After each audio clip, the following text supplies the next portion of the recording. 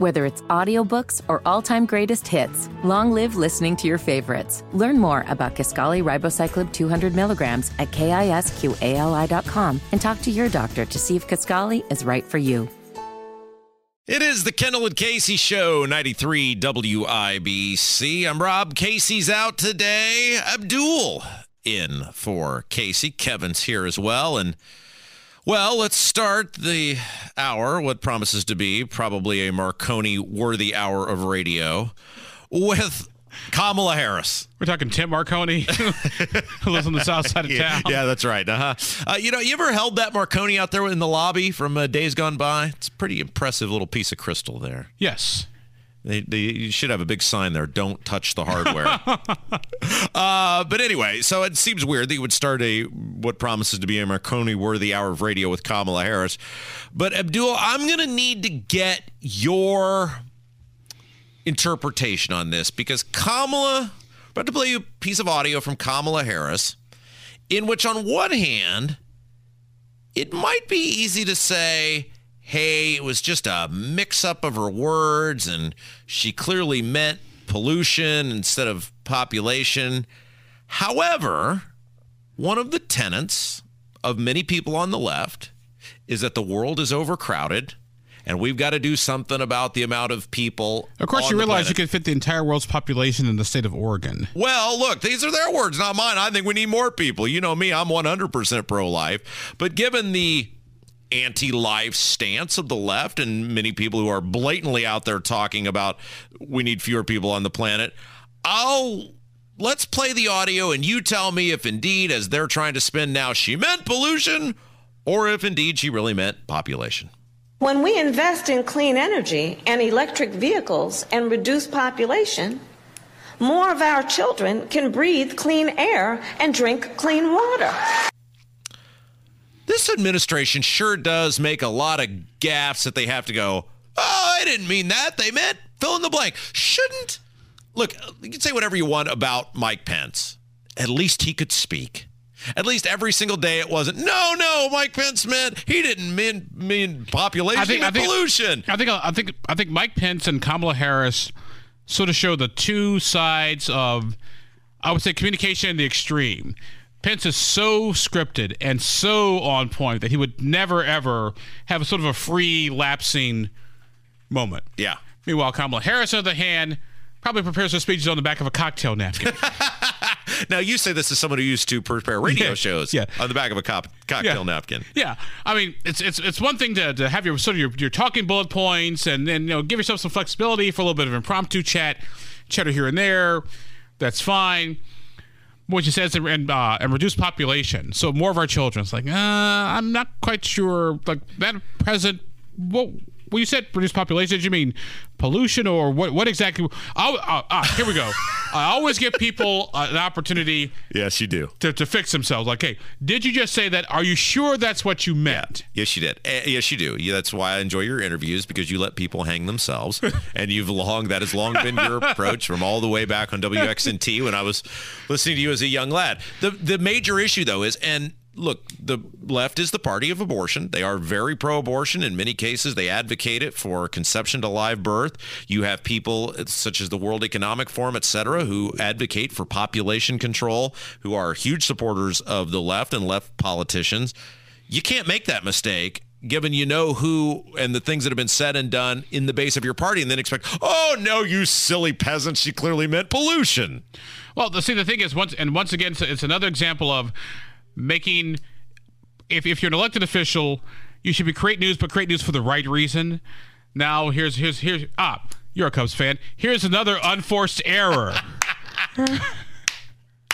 Okay, here is my other thing, and Casey and I have talked about this for a long time, is we do a 3-hour radio show every single day. So that is 15 hours a week. On top of that, you're on it with me, a whole bunch, the State House Happening show, which is 30 minutes, various other off the rails, etc.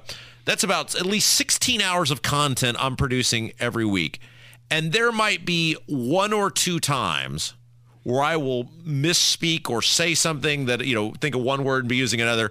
If in 16 hours I can usually keep it to a couple of times without, as you might say, correcting yourself immediately or whatever, how is it that these politicians, Kamala Harris and Joe Biden, in scripted speeches, things that are written out for them, do this multiple times a week, and they don't do anywhere near 16 hours worth of content? How is this that we keep what is worse, that they actually mean the things they say, or that they're so incompetent they keep saying the things and making the mistakes? I think sometimes what the problem is that you're so guarded from making a mistake that you actually make a mistake. It's like the episode of The Twilight Zone where the guy goes to the fortune teller and the fortune teller says you're going to die today at 5 o'clock. So the guy is so hell-bent on trying to not do anything to die at 5 o'clock that everything he does causes him to die at 5 o'clock. Yeah, that's a good point. Now, I don't know if you knew this, Abdul, switching gears. By the way, it is the Kendall and Casey show. I'm Rob. Kevin's here. Abdul and for Casey today. I don't know if you knew this, but everything is Donald Trump's fault. Did you know this? No matter what it is, everything is Donald Trump's fault. And the newest example of this is last week, Joe Biden decided to give cluster munitions to the Ukraine.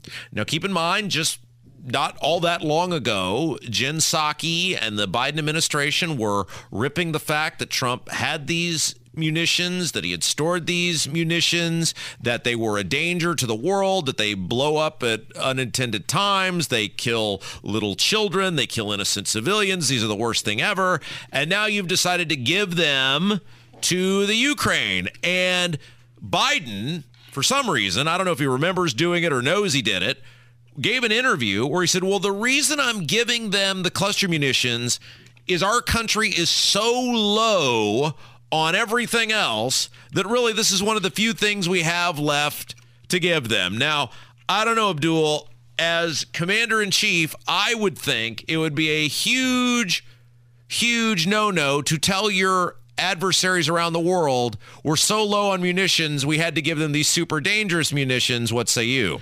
Well, first of all, number one, be careful what you wish for because you just might get it. That's kind of point number one. Point number two, to go after the previous administration, okay, that's fine, but when you end up doing the same thing, you may want to think about, like, okay, so we have to do this. What's our response going to be? You should think about that beforehand. Number three, once again, it's an unforced error. So Jake Sullivan, who is Biden's national security advisor, went on CNN, and he was asked about the about face from the Biden administration, about totally changing their tune on cluster munitions, and about Biden admitting to the world we're so low on munitions that we have to give them these super dangerous munitions. And Sullivan said, naturally, that's all Trump's fault. President Biden said recently that the U.S. gave cluster bombs to Ukraine in part because the U.S. is low on other ammunition to give the Ukrainians. That's a pretty shocking admission. Is it acceptable to the Biden administration that the U.S. is low on ammunition? And what are you going to do about it?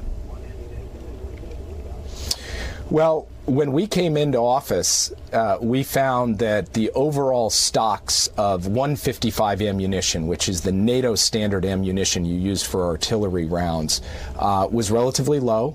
But more importantly, Jake, we discovered that the ability to mass produce that ammunition would take not days or weeks or months, but years to get to the level that we needed. So President Biden ordered his Pentagon to work rapidly to scale up the ability of the United States to produce all the ammunition we could ever need for any conflict at any time in the future. We are in the middle of doing that. Nobody accepts responsibility, Abdul.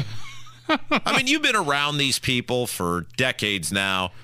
Why are they so afraid to just say, you know what, we've made a mistake and we're working to correct it, and we will get that corrected as soon as possible because we recognize there's a national security interest in doing so. It always has to be someone else's fault, and both parties do it. Obviously, we're talking about the Biden administration, but both sides always just blame the other one, and man, it's so disappointing.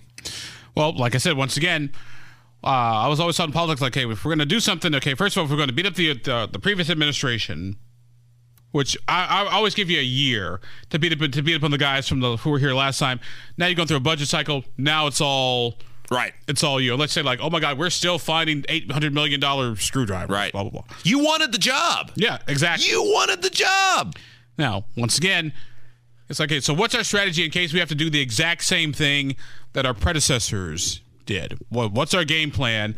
And we need to think about that just as sort of part of our strategy discussion, part of our strategy equation. All right, speaking of excuses, more from the Biden administration. Biden spokesman John Kirby, he was on Fox News, and he said, well, it's no big deal. They allegedly couldn't find anything on who brought the cocaine into the White House. Certainly you can understand that Americans, many of them, first of all, are aghast that there was ever cocaine in the White House. We heard that there were reports of marijuana a couple of times found there last year as well.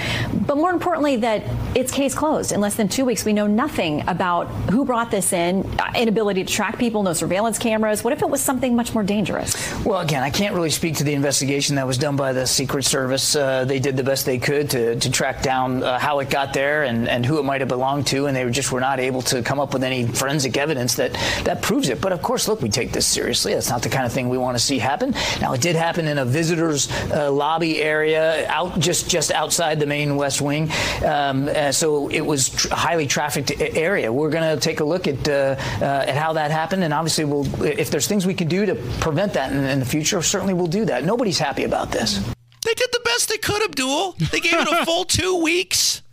The Secret Service, some schmo, supposedly brought cocaine into the White House, I guess was walking all throughout the White House to get to the location where they left the cocaine. And we're supposed to believe that it's just some, as the great Bobby Heenan would say, some ham and egger off the street, and he didn't leave any fingerprints on the cocaine. And, well, we'll do better next time. Well, like I said, the thing is, obviously, the White House knows a lot more than what they're revealing. I get that. I understand this. It's the politics of what you do.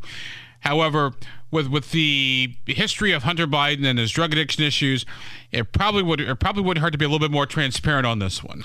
Abdul is in for Casey. Kevin's here. It's Kendall and Casey show. I'm Rob. When we come back, Tim Scott got asked a question by Tucker Carlson over the weekend that I thought was fascinating. He did not have an answer for it. It was on how we get out of Ukraine and when have we achieved victory? And that is the question I've been asking. Is there is no mission accomplished moment by which we know we're done. And then Vivek Ramaswamy, he is kind of an up-and-comer in this Republican presidential primary. The guy keeps hanging around, keeps making news. He gave a phenomenal speech in West Palm Beach over the weekend. We'll play those both for you when we come back. It's Kendall and Casey Show. Whether it's audiobooks or all-time greatest hits, long live listening to your favorites. Learn more about Kisqali Ribociclib 200 milligrams at KISQALI.com and talk to your doctor to see if Kisqali is right for you.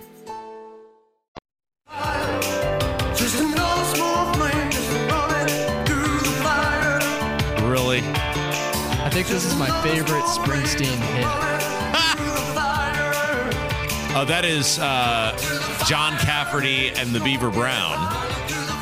Who, Abdul, you are of the generation where this fraud was a thing. That guy really wanted to be Bruce Springsteen, didn't he? He wanted to be Bruce Springsteen. There was another guy who did the song in the House of Stone and Light. He was supposed to be like the next Phil Collins. There was like a Jodie Watley wanted to be like the next Black Madonna. I mean, fill in the blank. Nobody could just be themselves. They had to want to be someone else. Now, it's one thing to have your record influences, right? Sure, which totally get, because everybody's influenced by somebody else, which I get that. But what makes an artist unique is they're them. And like, I'm going to be the next Bruce Springsteen. Like, no, there's only one Bruce Springsteen. Kev, you actually like this guy, don't you? You actually enjoy his music. You actually would sit around and listen to this, right? Yeah, I mean, I think he does everything that Springsteen does, but better. I went years ago. It was at the Vogue to a guy who was what do they call those, cover bands? Yeah. And they dress up like the people, and like they a tribute band. Yes, and this guy was a Bruce Springsteen impersonator, and he looked like him, and he had a black guy who played the saxophone like Clarence Clemens. He had a guy in gypsy clothes like little Steven Van Zandt. So like the band looked vaguely like the E Street Band. And I'll never forget, he goes, "Hey, if you got any requests, let me know." And so I shouted out, "Dancing in the Dark," and he goes, "Yeah, we haven't learned that one yet." Oh, bad luck. And that's how I kind of picture John Cafferty and the Beaver Brown. Yeah, we haven't learned that one yet. It's a Kendall and Casey show. Abdul is in for Casey today. Okay, so Tim Scott, we talked about this earlier in the show. He had a pretty disastrous time with Tucker Carlson, too, on Friday in Iowa. However, because Mike Pence's was so bad and made just dominate all the news and sucked all the oxygen out, Tim Scott largely got a free pass. But I wanted to play this back and forth with Tucker Carlson because Tucker kind of asked him the thing we have been saying on this show, which is, how do we end this involvement with the Ukraine? And when have we achieved satisfactory status to end said involvement? And Tim Scott really didn't have an answer. The Third World War very quickly. So why not force a peace? How would you do that?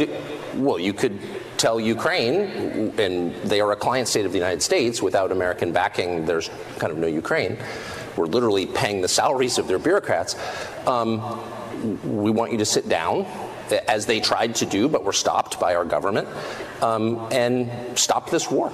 Yeah. And reach a peace as one does, where both sides, concede some of their interests. Like, why wouldn't that be in our interest to do that? I think the faster we get to peace, the better off we are. What we don't want to do, from my perspective, is allow ourselves to ask for a premature peace that cannot be achieved as the alliances continue to come together. To the extent that we can find our path out of this situation, the better off we are. So what's the point at which we'll know that we've achieved our goal? And I say that within the context of having watched 20 years of occupation in Afghanistan, where nobody could answer the question, what's the point? Yes. And no one in Congress ever asked that question, amazingly. So what is the specific goal here? Yeah, so I would say that the objective should be for Zelensky and Ukraine to be able to achieve victory by maintaining as much of their territory as they possibly can, and then seeing the resources that we've deployed, along with our Western alliances, achieving the peace that I believe comes when you get these two folks to sit down and have a conversation that allows them to determine where those lines will be drawn for the next 100 years. Okay, so he was all over the map, and it's vague stuff that you can't pin down. And Abdul, I'm not trying to be facetious for once, facetious at all when I ask this. Do you have any idea what the actual plan in Ukraine is in terms of our involvement there? I think, keyword I think, it is to restore the Ukraine's geographical integrity. Okay, so isn't it alarming, though, because you're very much up on the news and I'm very much up on the news, that, and again, I'm not laughing that you said I think at you. I'm laughing because shouldn't you be able to say, if you have sent hundreds of billions of dollars somewhere, here's why we're there, here's when we're leaving, here's what we deem as success, and they have not done that. We just keep hearing these endless commitments. Well, I can see the define, like, hey, here's what a success is. Now, to put sort of a hard, fast date on, we're leaving after this date, like, I got some issues with sort of telegraphing that part of it. But I'm a firm believer, like, here's what our three objectives for success are: restoring, Ukraine's geographical integrity, providing security for Eastern Europe, and sending clear to the Russians that, hey, you gotta back off. Isn't it weird that we never get a return on investment? There's no audit. Like, you're a business guy, you own businesses, you've worked for mega companies, you know, in successful business, there's every so often you sit down and go, hey, look, here's what we spent. Here's what we got for our money. Here's how we evaluate whether that expenditure, that investment in our company, or, people when are advertising with you, they're always saying, hey, what do I get? Where do I get placed? What return is? We don't have any of that with this. And that doesn't make you, a Russia supporter for going, man, I'd really like to know how my money's being spent and whether there's a good value for that money. Well, we didn't have that in Vietnam. We didn't have that in Afghanistan. It never ends. It's amazing how history sort of repeats itself about every 50, 20, 35 years. Yeah, no kidding, right, boy? It's almost like there's a military-industrial complex that controls everything. Oh, good Lord. Wow. All right, hey, thank you, Mr. Eisenhower. Before we go to a break, I did want to play this audio. Vivek Ramaswamy, and we laugh and have a good time on this show about him being Casey's boyfriend, but he's hanging around. I give him credit. I didn't think he'd last this long, but he's not only hung around, he's remained somewhat relevant and in the news. And he had an absolutely great speech. at the Turning Point USA event in West Palm Beach over the weekend. And I wanted to play a little bit of this because I just thought, man, this guy, to his credit, he really has captured the attention of a lot of people. He got second in the straw poll out there. So I thought this was really well done. God is real. Unborn life is life. There are two genders. Fossil fuels are a requirement for human prosperity. Reverse racism is racism. An open border is not a border. Parents determine the education of their children. The nuclear family is the best known form of governance to mankind. Capitalism is the best system known to man to lift people up from poverty.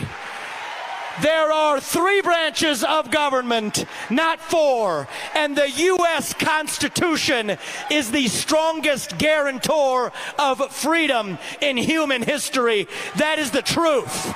We will not back down from the truth. We stand up for the truth. That is what won us the American Revolution. That is what will win us the revolution of 2024. That is what it means to be an American today. All right. So, look, here, I am impressed that he has remained a thing. I did not think he was going to stay a thing, but it seems like every presidential nominating cycle, there's some kind of wild and wacky guy from out in left field. Andrew Yang was kind of the guy on the Democrat side in 2020. Doesn't mean they're going to win, but he's kind of captured that wild and wacky outsider, lovable goofball lane, it appears, for the Republicans in 2024. I will give him credit. He hit all the talking points that you need to hit at a turning points thing. Now, here's the thing with Vivek, and it's starting to come out now that he's not a threat, but he is a viable person.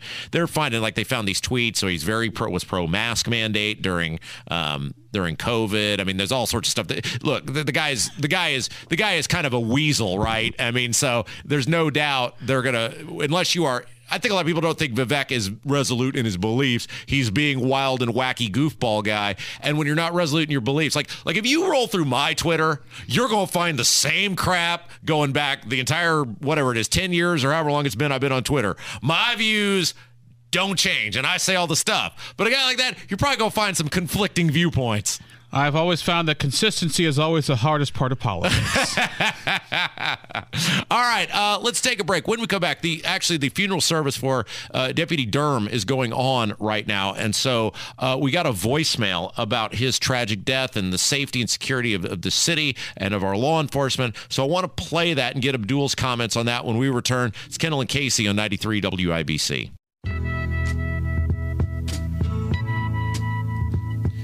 93 WIBC, it is the Kendall and Casey show. I'm Rob, Casey's here, and as we're on the air right now, funeral service in full effect for Officer John Durham, the sheriff's deputy, who was tragically killed in the line of duty escorting a prisoner. It's going down at Gamebridge Fieldhouse right now. A lot of people there, and then the big procession will begin, and obviously many people will be paying tribute to him.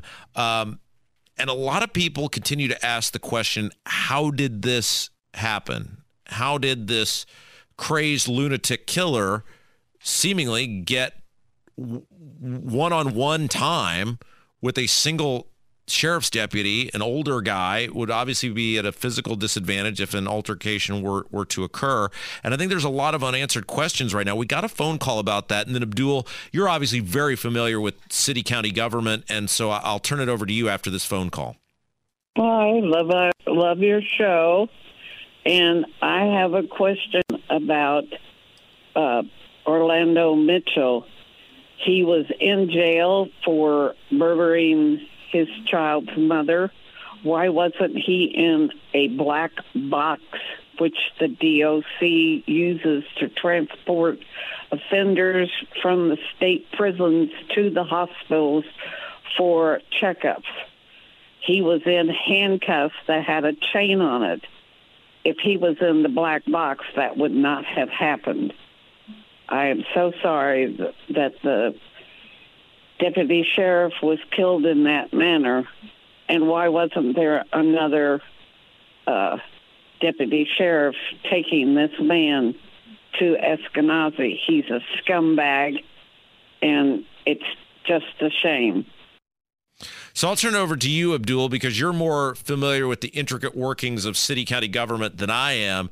It does appear to me on the surface, and I said this at the time immediately, how does a guy that's this dangerous get kind of one-on-one service, period, much less with kind of an older officer? And that's something I've been trying to figure out and still working on. I'm probably working a little bit in a couple of days sort of after the deputy has been laid to rest and folks had the appropriate time to sort of grieve. Because what I was hearing through once again, my very reliable rumor mill is that the sheriff's deputy was transporting this gentleman by himself. And usually 9 out of 10 times, like, you don't do that. You have at least 2 officers there with him. Now, I know Kerry Forstall, the Marion County Sheriff, has been saying, hey, we're having some staffing issues and we got a shortage of people. I understand that. However, officer safety and security has got to be first and foremost. And, and primary. I mean, probably maybe steal a bailiff from somewhere or still somebody who's working the front door at the Marion County building, like, hey, we want you guys to go with him to take him to Eskenazi or whatever. So no, those are very serious questions that do need to be answered. Because I think today is probably not going to happen because, like I said, we're laying the officer to rest, and rightly so. But there are going to be a lot of questions coming about office policy and office procedure. Yeah, and again, the service in full effect. A lot of people obviously there to pay their respects at Gainbridge Fieldhouse, and that's wonderful. And then the procession will begin. And man, you just look at this and you say, gosh darn it, these law enforcement officers, at least here in recent months, man, they seem to be in more danger than ever before. And it really, obviously, number one, is a tragic loss of life for people who are willing to serve their community. But two, man, it really does, you would think, prohibit other people from wanting to go into the profession because it's a very dangerous it is a very dangerous profession. Law enforcement, I've always said, is the one profession that you literally, your chances of not coming home that day are higher than just about anybody else's, apart from our military, firefighters, law enforcement, public safety, which is why I've always been very appreciative of what law enforcement does and the job that they do. Well, for his friends and his family, our obviously thoughts and prayers go out to you. I mean, there's nothing you're going to say that's going to make it any better or make it any less heartbreaking what he's going through.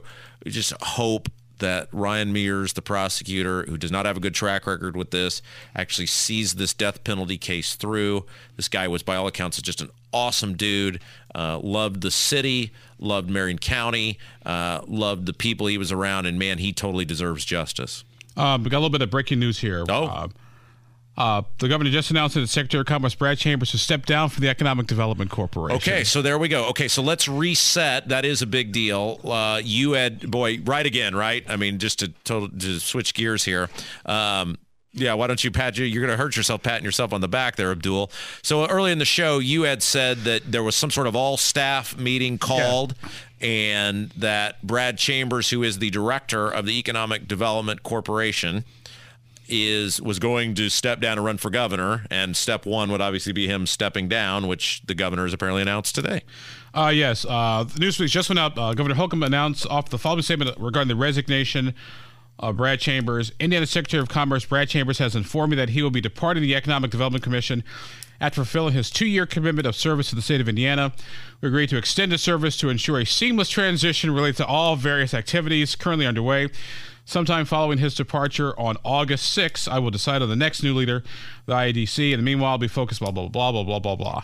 Okay, so this is interesting because we had just talked about, just earlier in the show, that Curtis Hill probably hurts Mike Braun and helps Suzanne Crouch because they will pull from the same group of people. And I think this guy is definitely going to pull from the Suzanne Crouch group of people, which here's you know me, I'm all about the palace intrigue, right, Abdul? Because I just accept whoever wins is going to inevitably let me down. So I don't have a favorite. I don't have somebody that I'm really cheering for. If Holcomb actually liked his lieutenant governor, who is running for governor, after serving with him for 7 years, wouldn't he have, one, endorsed her, and two, if indeed this guy gets in, which it looks like he is, wouldn't he have said, you're not doing that, buddy. You're going to stay right where you are. I mean, Holcomb rules that party, at least the establishment structure, with an iron fist. It just feeds the beast that he doesn't like his lieutenant governor. Well, I don't think it's that. Like I said, I'm not exactly sure what it is, but now this gives me something to work on. How could it be anything other than he doesn't care for her? I mean, she served with him. He took her off the signs in 2020 deliberately, which that's unbelievable. He won't endorse her, and now this guy who is probably more Holcomb than she is going to get in the race. What other conclusion could people come to other than he just really doesn't care for his lieutenant governor? No, like I said, no, I think he does. Like I said, it'll be interesting to see what exactly is going on here. But as you mentioned, I think Brad Chambers sort of divides that quote unquote establishment wing of the Indiana Republican Party, and also too, I think it also hurts Eric Doden. In addition, because Eric Doden used to have the same job. Oh yeah, that Brad Chambers had. Yeah. So here's the question on Doden. And you run until, I mean, his dad just gave him $600,000, right? So, I mean, he's flush with cash. What are you running for? Like, what is your path at this point? Because he had a chance to have a path. And look, I met with Doden. We talked about this before in the year, so I'm not breaking news. I asked, at his request, to meet with Doden the first of this year. It was an off-the-record conversation, so I'm not going to go into detail about what we talked about. But I, at his request, gave him issues that I thought would separate him from the rest of the field. And if you want to stand out, and I told him exactly what I told him, and it's nothing you don't hear on this show every single day, so you can probably guess what those were. None of them have been implemented or proposed. And I was looking at him running. It's like, why are you even running? What are you running for? I do not know, when no one knows who you are, how you cannot run on something big and bold and stand for something. But he is not. How long is he going to stay in? Well, now the question is, if you're Eric Doden, is okay, what's your strategy? Because your strategy has always been, hey, this job creation, blah blah blah. I was with the IDC. Now Brad Chambers comes along, who also has the same job, who also brag about job creation. So if you're Doden, I think you really want to try to hit, once again, your Doden strategy has always been to hit sort of rural Indiana, sort of offset, Hamilton, Marion County, sort of the sort of that part of the state. So this will once again. My life just becomes so much more interesting. Well, and the wild thing about this is because this will be the sixth person now, if indeed he gets in this race. You could have somebody win the governor's primary with 20% of the 25% of the vote. Exactly. And again, so now if you're Curtis Hill, you're looking at this. If this guy gets in, going, hey, this is great. I mean, if you're Braun, if you're Curtis Hill, this is good news for you. All right, let's take a break. Abdul, when we come back, I'm gonna ask you a question, and you can answer it or decline. You're a man who, I don't think you have a problem addressing this. You're a man who has indulged in some substances over the years. Is that safe to say? Yeah. You enjoy. I need to relax. Yes, there we go. Perfect. I'm going to ask you if because there's a report out that says Janet Yellen, the Treasury Secretary, was on psychedelic mushrooms when she did that bow in China. And so I'm going to ask you if you know anybody, I know lots of people. Well, I know who may have ventured into the psychedelic mushroom world, and if that makes you do absolutely crazy crap that you're not aware of. How about that when we come back? All right, let's do it. It's Kendall and Casey. Oh, Kev, you can get on this one too. You've spent a lot of time abroad. I'm sure you can be right on this one as well. It's Kendall and Casey show on 93 WIBC.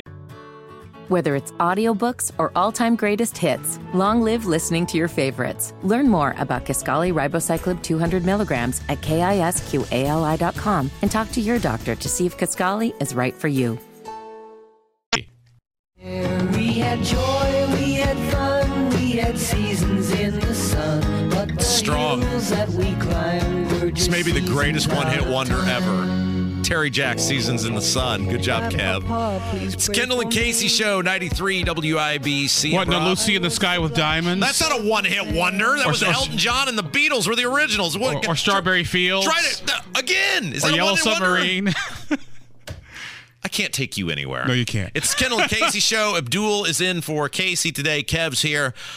Real quick, I did want to ask you, I got to ask you about these psychedelic mushrooms that Janet Yellen was allegedly on. But before that, you had mentioned last segment, we think Brad Chambers is running for governor. He's the IEDC, the head Chairman, of the, head of the Secretary of Commerce, yeah. So, and that'll be a new face who can probably raise some money in the race for governor. If you got 5 people running already, though, and at least 3 of them have been running for a year, and then Curtis Hill, obviously, he gets in. Is there enough staff for all these people? Like, where did the staffs come from? You can either go local or you can go national. If you're Curtis Hill, I want to say Curtis went national. Yeah. Because none of the cell phones, when staff people have 317 area code. We were laughing about that all these numbers for the Curtis Hill people, none of them are local. Does that matter whether I have a local campaign or I have a national campaign? Actually, I think it does in the sense that you need somebody who knows the more familiar you are with the lay of the land, I think the better off you are as a candidate and as a consultant. I think that's true now.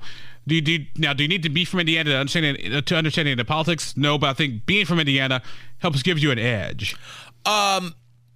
Suzanne Crouch, you would think, because she's been at this for a year and she raises infinite money. She is, say what you want about her, she knows how to raise money. Wouldn't she already have all the good establishment people? Wouldn't like all the primo, and I don't know, these are your people, but are they an upper echelon established people? Wouldn't they already like be with her? I'm trying to figure out how to answer this question.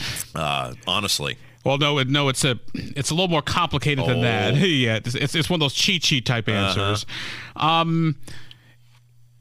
would say the first part of the answer to your question is yes, she should, but it's a little more complicated than that. That'll probably be in this weekend's cheat sheet, which means they'll probably have to put another one out. Oh, very good. And by the way, you can get the subscribe to the cheat sheet over at indiepolitics.org. If you'd like all the juicy rumor, gossip, and innuendo. Speaking of which, you opened the door, so I'm going to walk right through it. Your last cheat sheet that came out, I am a subscriber, and it is the best $50 you'll spend all year, had a little expose, or a little piece, I guess we would say, on the sudden resignation of State Representative Randy Fry and how many people aren't buying the "I resigned suddenly for health reasons" excuse. You are correct. In a nutshell, Randy Fry stepped down. Randy is from the sort of near the Cincinnati area, near that Brookfield District 67, yes. That sort of southeast corner of Indiana. He said he resigned because of health issues. There was some bad mojo running around that maybe he had done something else that would have got him in trouble. That's why they had to bring in the ethics committee. Like I said, couldn't confirm any of that. But it's out there and it's being talked about by. It's not just the usual kind of just one hit wonder rumors, as I call it. Like yeah whatever, okay, we're done, we're going on about a business. No, this is actually kind of serious. So I had to allude to it in my cheat sheet without necessarily alluding to it. Okay, so let's talk about this because there has been an ethics commission formed, and this kind of went under the radar, and this is actually a really big deal. There has been an ethics commission formed to deal with the Indiana General Assembly, and I was told by a very reliable source this was formed because the behavior amongst many of these lawmakers is completely out of control. It is the curse of a super majority. When you have so many members and everybody thinks they're in charge, run the show, literally it is like herding cats. I mean, to me, a nice size supermajority is like, say, 60, that way you can sort of prune off a couple of people if you don't need their votes. but 70, it gets ridiculous. I remember having a conversation with a former speaker, Brian Boswell. This was like years and years ago. Like, Mr. Speaker, how does it feel to have a supermajority? It's like, well, Abdul, let me put it this way.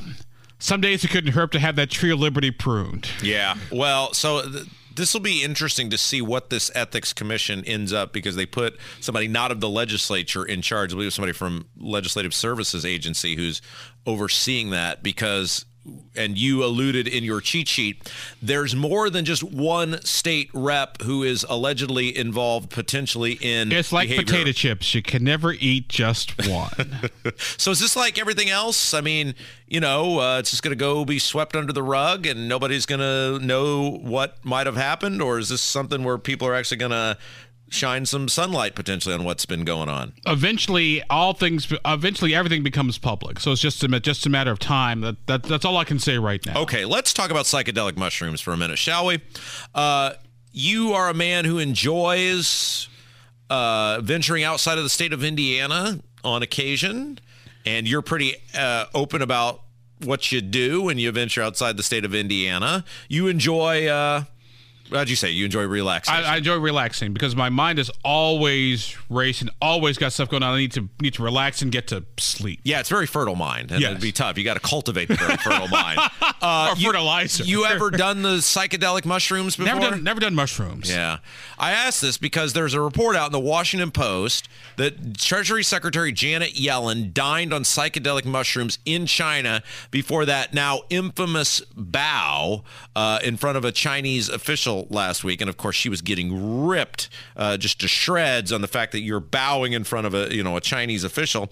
And now they're saying that she might have been on magic mushrooms, according to a report that she ate over there in China. Now, Kev, I know you would probably never, ever, ever do anything like magic mushrooms, but I know you did spend a great deal of time in foreign lands abroad. You ever hang out with anybody who did the magic mushrooms?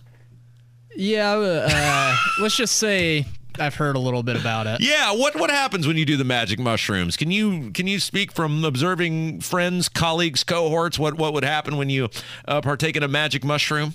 Well, I've heard that you just kind of lose concept of time, and you kind of get this uneasy feeling in your stomach, and it's very dreamlike. So that was interesting. So in this report, they basically say you're doing things and you don't know you're doing them. Would that be, from the people you've observed, an accurate description? Yeah, I mean, I've heard that you're not totally out of your mind unless you do tons of it, but I imagine she had a moderate amount. Yeah. So this is a little alarming to me, Abdul. I don't know about you, and thank you, Kev, for relaying your experiences seeing others having done magic mushrooms. Oh, of course. It's a little unnerving to know that our Treasury Secretary is potentially doing magic mushrooms in China. Am I out of the realm of reason by saying that? Well, I guess the question is, did she do it knowingly or unknowingly? It was like here's a really bad obscure reference. You ever see a very Brady sequel? Oh yes, I remember Tim Matheson was played like the professor, and he had the mushrooms, and Alice put the mushrooms, and had like Top Dog and Ping and Pong the Panda, the cartoons from the Brady Kids, sort of that sort of thing. Well, look, you could say, is it intentional? Is it unintentional? You'd think if you're in a foreign land and you're the Treasury Secretary, like this is not like I went to my local mushroom dealer or Chinese buffet or whatever. Like you're the Treasury Secretary. They're an official government business.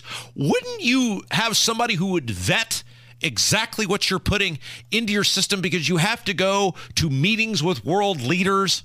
Like, this is almost as careless as somebody brought cocaine into the White House. And what is the deal with the Biden administration and all these illegal drugs either being consumed or brought into the White House or whatever? Well, what is the deal with that? Was she microdosing? Well, Kev. That's what all the big tech CEO guys do when they want to brainstorm. Just pretend for a moment I've never done an illegal drug of any sort. Just tell me, what is a microdosing? It's like a very small amount of mushrooms that you take just to... kind of spark your creativity. Spark your creativity. Oh, and it kind of helps you to seen focus. Somebody do that? Yeah, I think I've seen a couple people do that before. Well, look, I mean, in terms of where we're at as a society, it's kind of just par for the course now. Hey, you did a great job today. Hey, it's always good to be back. Thanks. You're wonderful. It's good to see you, Skinny. I have my facial hair back probably next time I do this. I promise you. Good job, Kev. Thank you as always. We'll be back here tomorrow. Stick around. Tony Katz coming up next. It's Kendall and Casey Show on 93 WIBC. But the stars we could reach were just starfish on the beach.